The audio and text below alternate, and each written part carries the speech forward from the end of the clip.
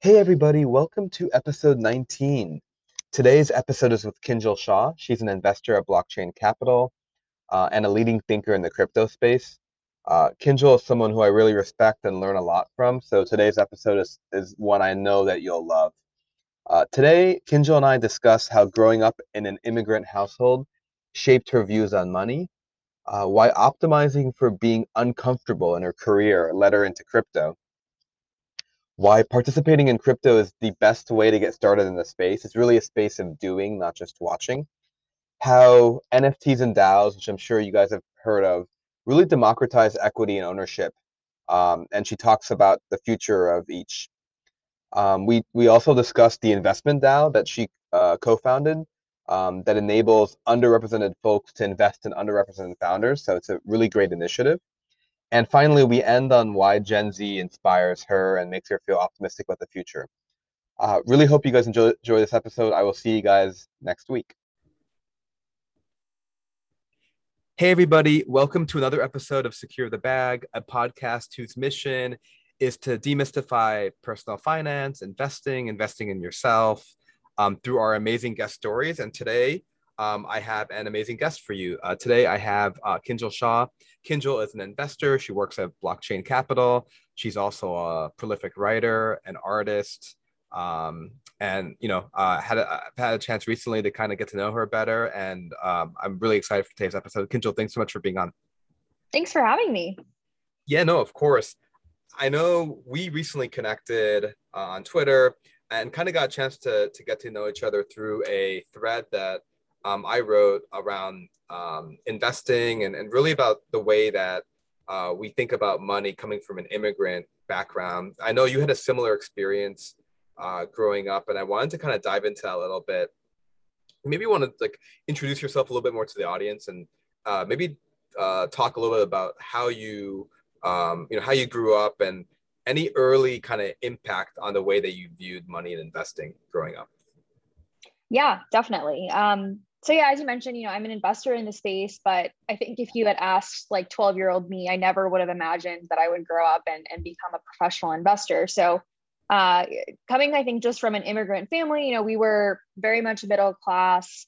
I think it was like ingrained into my sort of every move early on to save and to look for good deals, right? I think that's very much a mindset where you come over, especially my parents came over, first generation to America, and everything feels, it feels so expensive when you come to America for the first time, particularly coming from India. And so I grew up very much this mindset that every single dollar is valuable. Like 15 cents off is still important. 50 cents off is still important. And I still have that mindset today. I think a lot of my friends and a lot of people I interact with, you might not know how much a gallon of milk costs. And I still think about, what does a gallon of milk cost? It's just this thing that's kind of been ingrained into the way I shop and the way that I use my, money today.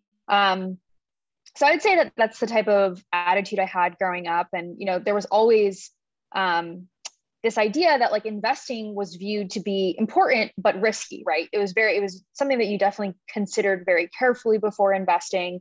And, there was, of course, the .com bust where, we certainly lost money in the stock market at that point. And so really just understanding what you're investing in became just a key principle.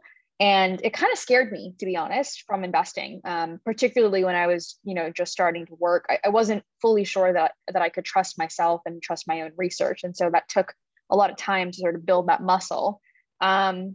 But yeah, I'll pause there. I think you can kind of get a gist of, what it was like to grow up in my shoes, but definitely a unique, I think, way to think about money growing up.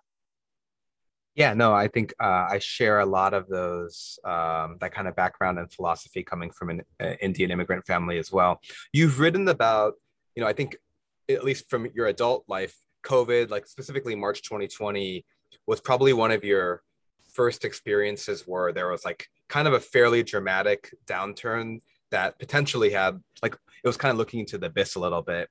And, given the background you just shared, tell us about how was that for you? How did you mentally handle that? Was that something where you got freaked out? Were you kind of able to kind of weather that storm? How did you approach that? Yeah, so COVID was interesting, right? Because it was this shock to the system that everybody felt, right? There was no like differences no matter where you were in the world, like you felt the shock of COVID. And so I think I felt fortunate in terms of where I was with the work that I do, right? Like I'm what we call now like a knowledge worker. I can work with a laptop anywhere. And so from that regard, I wasn't severely impacted economically. But I totally understand how much, the entire world was in pain. And I think it was just a big adjustment of um, feeling like you just don't know what the future is going to look like for the next 12 months or for the next 2 years, and just kind of navigating that. Like a lot of folks who are millennials right now or Gen Z have never really experienced even like some sort of economy downturn, right? 2008, we were quite young. So I think it was just a little bit of like a shock to kind of get over, which I'm sure everybody felt. But I really sort of felt lucky and fortunate to have a job that I could do from the comfort of anywhere versus so many folks who have to go to work on a daily basis, including my own parents, right? And so having to see, people that I'm close to still have to work through the entire pandemic was just really challenging, but definitely not in a place to have any complaints, I guess is what I would say. No, for sure. From an investing perspective, I know before, you had talked growing up that like investing has kind of always been viewed as like inherently risky. So when that, the first 3 or 4 weeks in March, at least in the equities market, obviously in crypto as well, was a pretty significant downturn. Like walk us through like when that was happening, were you like trying to kind of suppress some of those instincts that maybe you've had or maybe grew up with about trying to really act to make some action to kind of mitigate that risk? How did you kind of work through those emotions? Yeah, so it's a great question. I feel like by the time March 2020 came around, I was a little like, um, what's the word, primed with the crypto market swings. So it didn't really feel quite as jarring to me, is what I would say. And I'm also, which I'm sure we'll talk about later, but like I am exposed to both equities and of course crypto pretty significantly. And so in that instance, it was really just making sure I felt comfortable about where the positions that I was holding in, and that even through some sort of downturn, I could see them long term, 5, 10 years, still doing really well. And those are the types of positions that I hold. I don't really do anything in the shorter term. And so I've kind of built up this mindset now where I'm really thinking about like, do I want to be holding this equity for the next 10 years, or do I want to be holding this crypto asset for the next 10 years? And if so, I'm just not going to pay attention as much to like short-term dips. So a little bit like, yes, definitely a little bit jarring, but I've kind of built that muscle up now at that point. So it was a little less scary, I guess. Right. And maybe as a quick segue into like your career path, it's kind of an interesting parallel. Like I think, you started with a fairly traditional, dare I say, career path. Like I know you worked at Fidelity and you got into crypto, I think around 3 years ago. How was that transition like, kind of similar from, we just talked about investing. Did you kind of view that similarly where you're like, hey, I think this space is going to be something really big over the next 5 to 10 plus years. And it's like the right kind of investment in yourself? And kind of how did you view that? And also like from a family dynamic perspective, what was the sell like to your parents going into a space that, didn't have a lot of history behind it? Yeah. So I definitely followed like a traditional career path, right? I was working at Fidelity at the time, doing like strategy consulting, I studied economics in college. So followed this like kind of straight line path. And then I came across crypto and I was like, wow, my mind is blown. I think this is the future of finance, and not only finance, but like the future of crypto, or sorry, the future of everything, just the way we work and the way we play and all of it. And so I felt kind of taken by crypto, and it almost felt like a once in a lifetime opportunity where if I took the career risk at that moment, it would either pay off in spades, or, I would have to like go with my tail between my legs and find something else. So it definitely felt like one of those moments. But the reason I decided to just kind of take the leap and jump into it is I, have built up this life of like feeling comfortable. And I think I always felt comfortable with the choices that I was making. And I knew that I was learning the most when I didn't feel comfortable. And so I think like the double whammy of investing and then again, investing in a space where it's constantly changing and really new, it felt scary to me, but also felt like, hey, Kinjal, like this is it.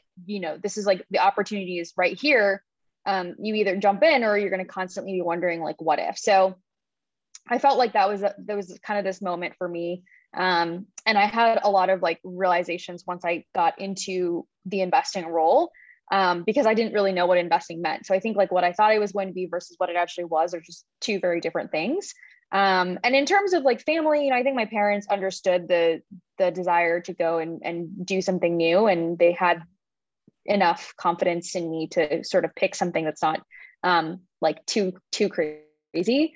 So I think they were like fairly chill about it, honestly. But I'm sure if like the past couple of years hadn't gone the way that they've gone, then I would be having a different conversation with you right now. No, I love that. I love the notion of continuous learning. I'm such a big subscriber to if you're not uncomfortable and your learning isn't exponential in your current role or whatever you're doing now, then you need to like reconfigure and figure that out. I also love the asymmetric upside thing. I think that's something that a lot of people don't think too enough about. And I know, having just worked at Amazon, Jeff B used to always talk about that at Amazon, where he'd be like, hey, in business or in life, like, asymmetric upside is something where, unlike baseball, where you can only get 4 runs, on a grand slam, like in life or business or investing, you can get 100x, 1000x type returns, right? And so I think something that's super important to think through. So I know a lot of listeners. I know crypto's obviously been a rapidly growing space, but there are some people out there that are still trying to kind of figuring out like how to even approach this space. And that doesn't have to necessarily be investing in money. It could be, but could also be like how to become more involved, maybe even work in the space. So for someone who is in that boat where they're like, how do I even get started? Like, what do I even think about learning first? As someone who's been through this journey now for 3 years or longer, what would be your recommendation? Yeah. So I guess here's like what I would probably do as like steps 1, 2, and 3. So first is like set your own pace. I think like crypto feels like it's moving really, really, really fast, and you don't have to abide by that. So sort of decide like what it is that you want to do. What do you want to learn? And I would start with researching like a specific area at a time, and resisting the temptation to jump around. So if you want to learn about Bitcoin, then spend time on Bitcoin. If you want to learn about Ethereum, do the same thing. And there's a lot of resources that are out there. I'm not going to get too like nitty gritty, but I would just basically say like pick a focus area, set your own pace, and then step 3 is like getting involved, but doesn't mean you have to buy the crypto asset. You could also just play with some of the products that are out there, download a few wallets, test out maybe some of like the trading products, test out like buy an NFT, join a DAO. Basically anything that actually gets you involved and maybe gets a little bit more like time or skin in the game is what I would recommend, because you're just going to feel much more incentivized to kind of stick with it and keep learning. But hopefully not feel like you have to, spend a lot of money to be able to like get involved with crypto. Yeah, that's kind of what I would say.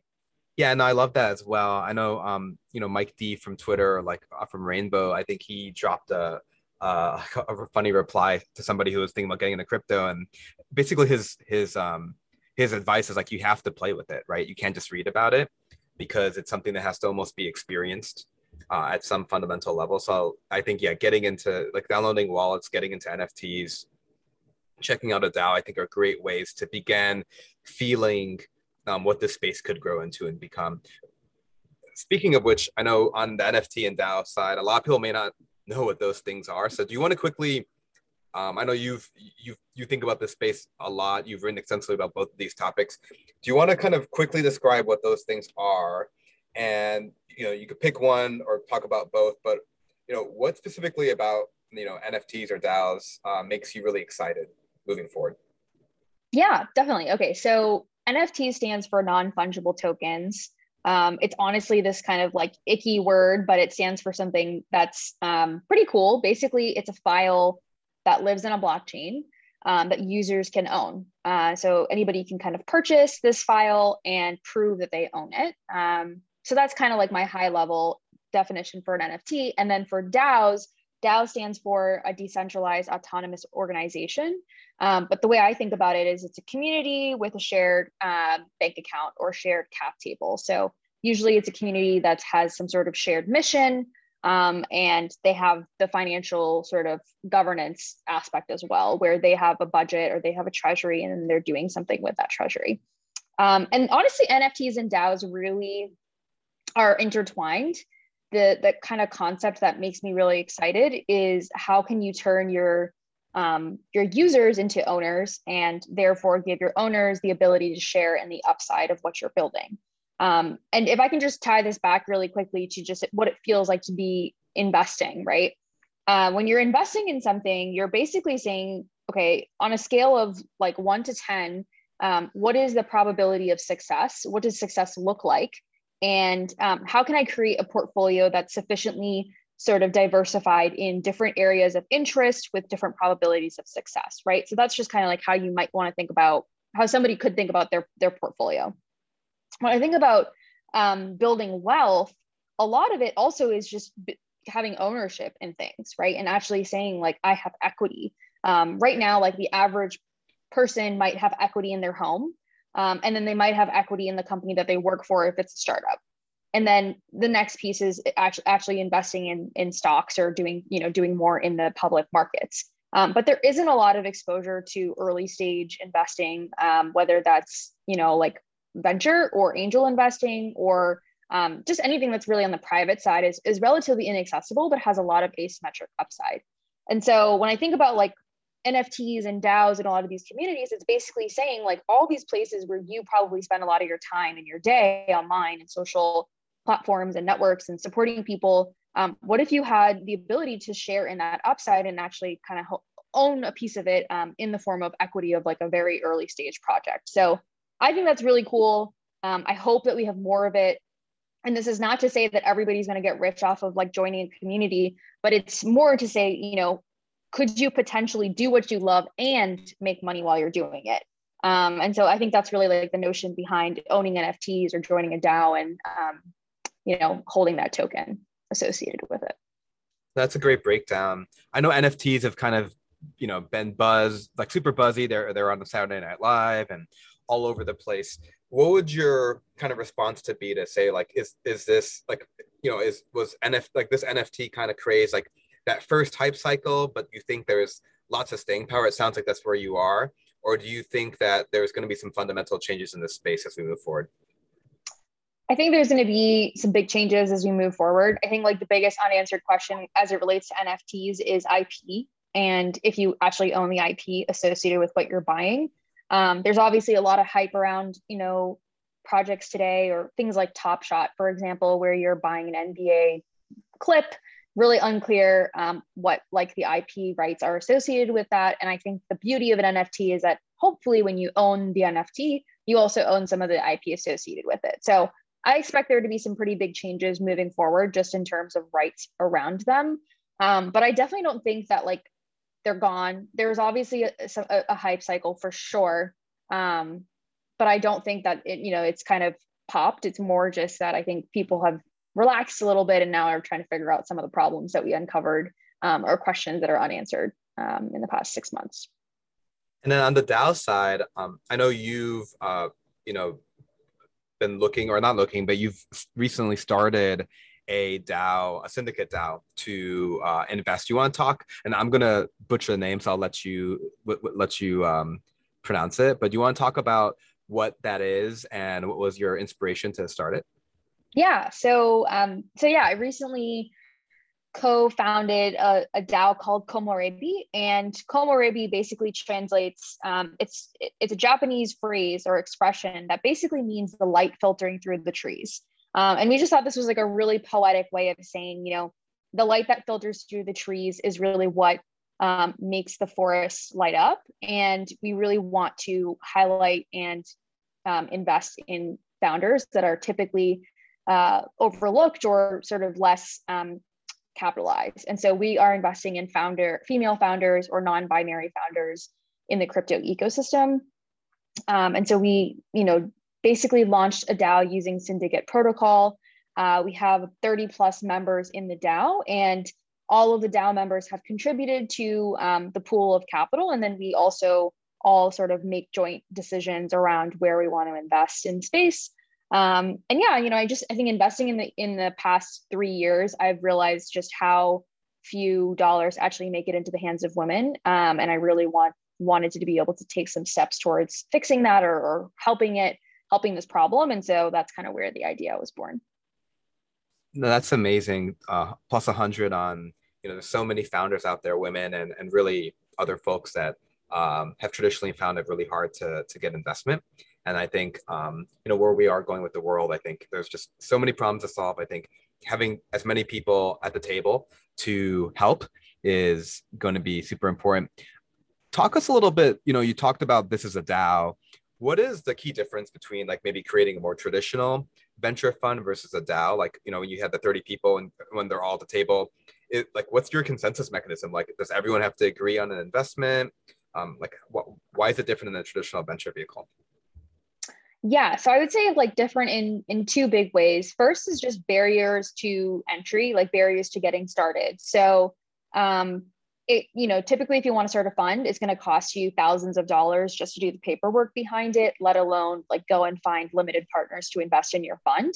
Whereas doing something on chain is actually quite easy. It costs us, a couple $100s to actually set up the DAO and contribute the capital to it. And then we were able to get LPs, who they're not LPs per se, but basically contributing to the DAO, all kind of come together with this aligned mission, right? So it comes back to this community of folks who kind of want to achieve the same goals. And here in this case, we all want to see more female and non-binary founders get capital. So I think that's the first difference. And then the second difference in terms of consensus is we do have like a voting system in place. So we try to make sure that everybody is involved with the decision making in terms of, who actually has a say at the end of the day. Traditionally in funds, LPs are not part of the decision making, whereas in this structure, it's very flat. And so even though there might be a few people who are kind of doing the diligencing for any given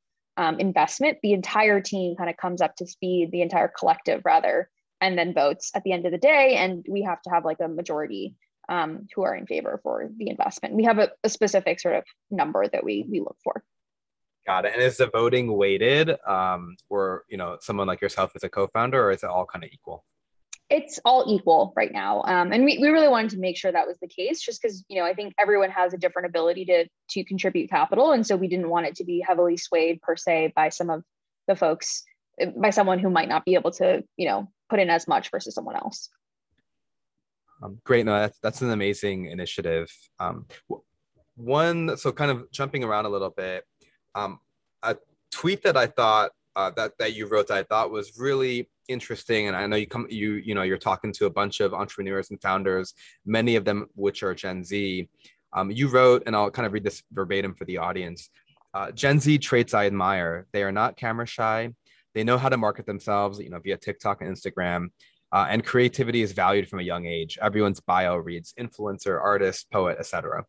So, as you've kind of looked at Gen Z and looked at Gen Z entrepreneurs, what do you think is, maybe underlooked or maybe a unique kind of spin on how you think they go change the world in their own lens compared to maybe older generations?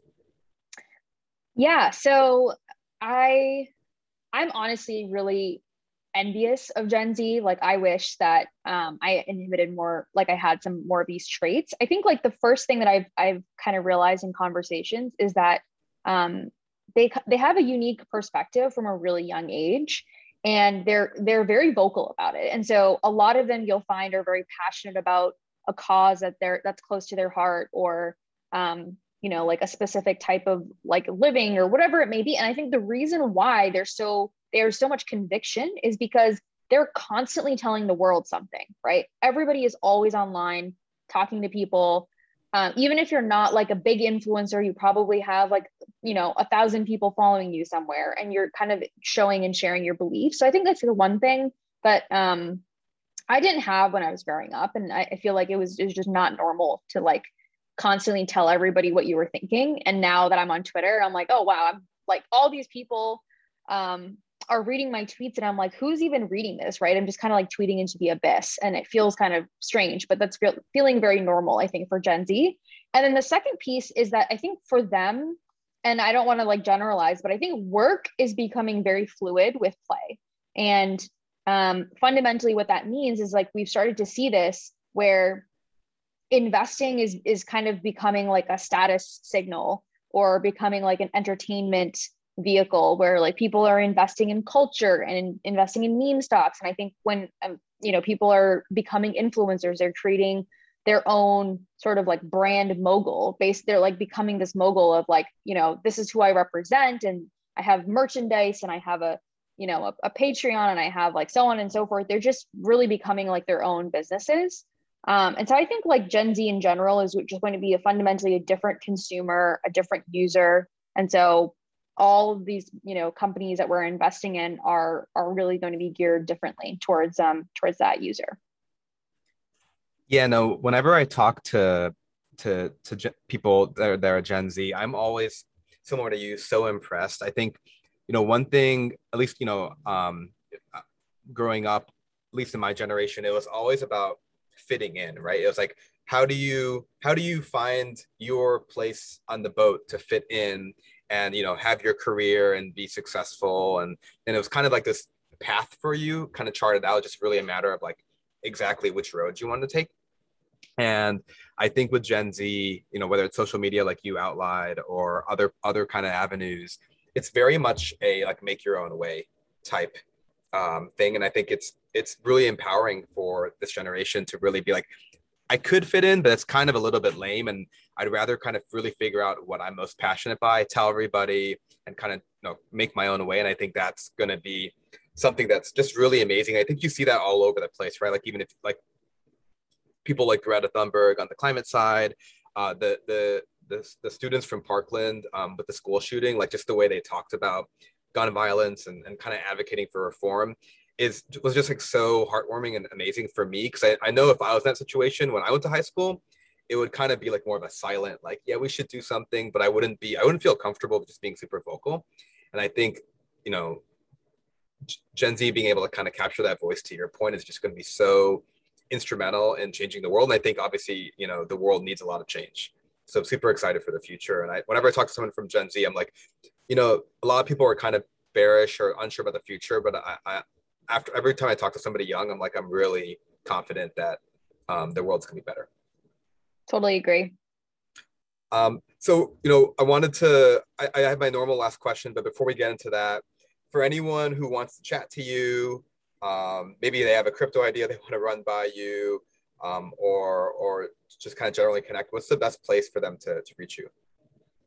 Yeah, you can reach me on Twitter. I check my Twitter DM. So I'm _ Kinjal B Shah. So yeah, find me on Twitter, and I would love to chat.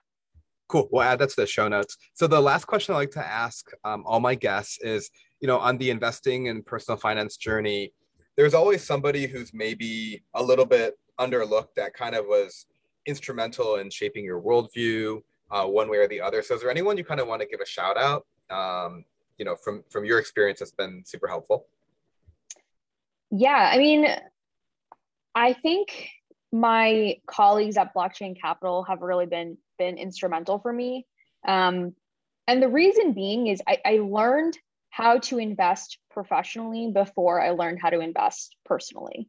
So I really felt like I was kind of learning to invest at early stage, crypto companies, and then taking those learnings and applying it to my own personal portfolio. And I feel just really lucky to have that framework, because I think it leads to different outcomes than if I were just going to go into this, stock market and just kind of buy a few ETFs or something. So yeah, really grateful for them. And then if I had to pick another person, I would say that definitely my partner, because he pushes me to be more risky, which sometimes you need that person like sitting over your shoulder being like, you're really not that exposed to X, Y, and Z, or like, helping you kind of make the decision and push the button when you don't feel like you can. So yeah. That's great. This has been awesome. Thanks so much for coming on. Thank you. Hey guys, appreciate the support. If you guys like this episode, please subscribe in Spotify or Apple, however you listen to this podcast. If you have any feedback, please reach out to me directly. The information is in the show notes. Thanks for the love as always.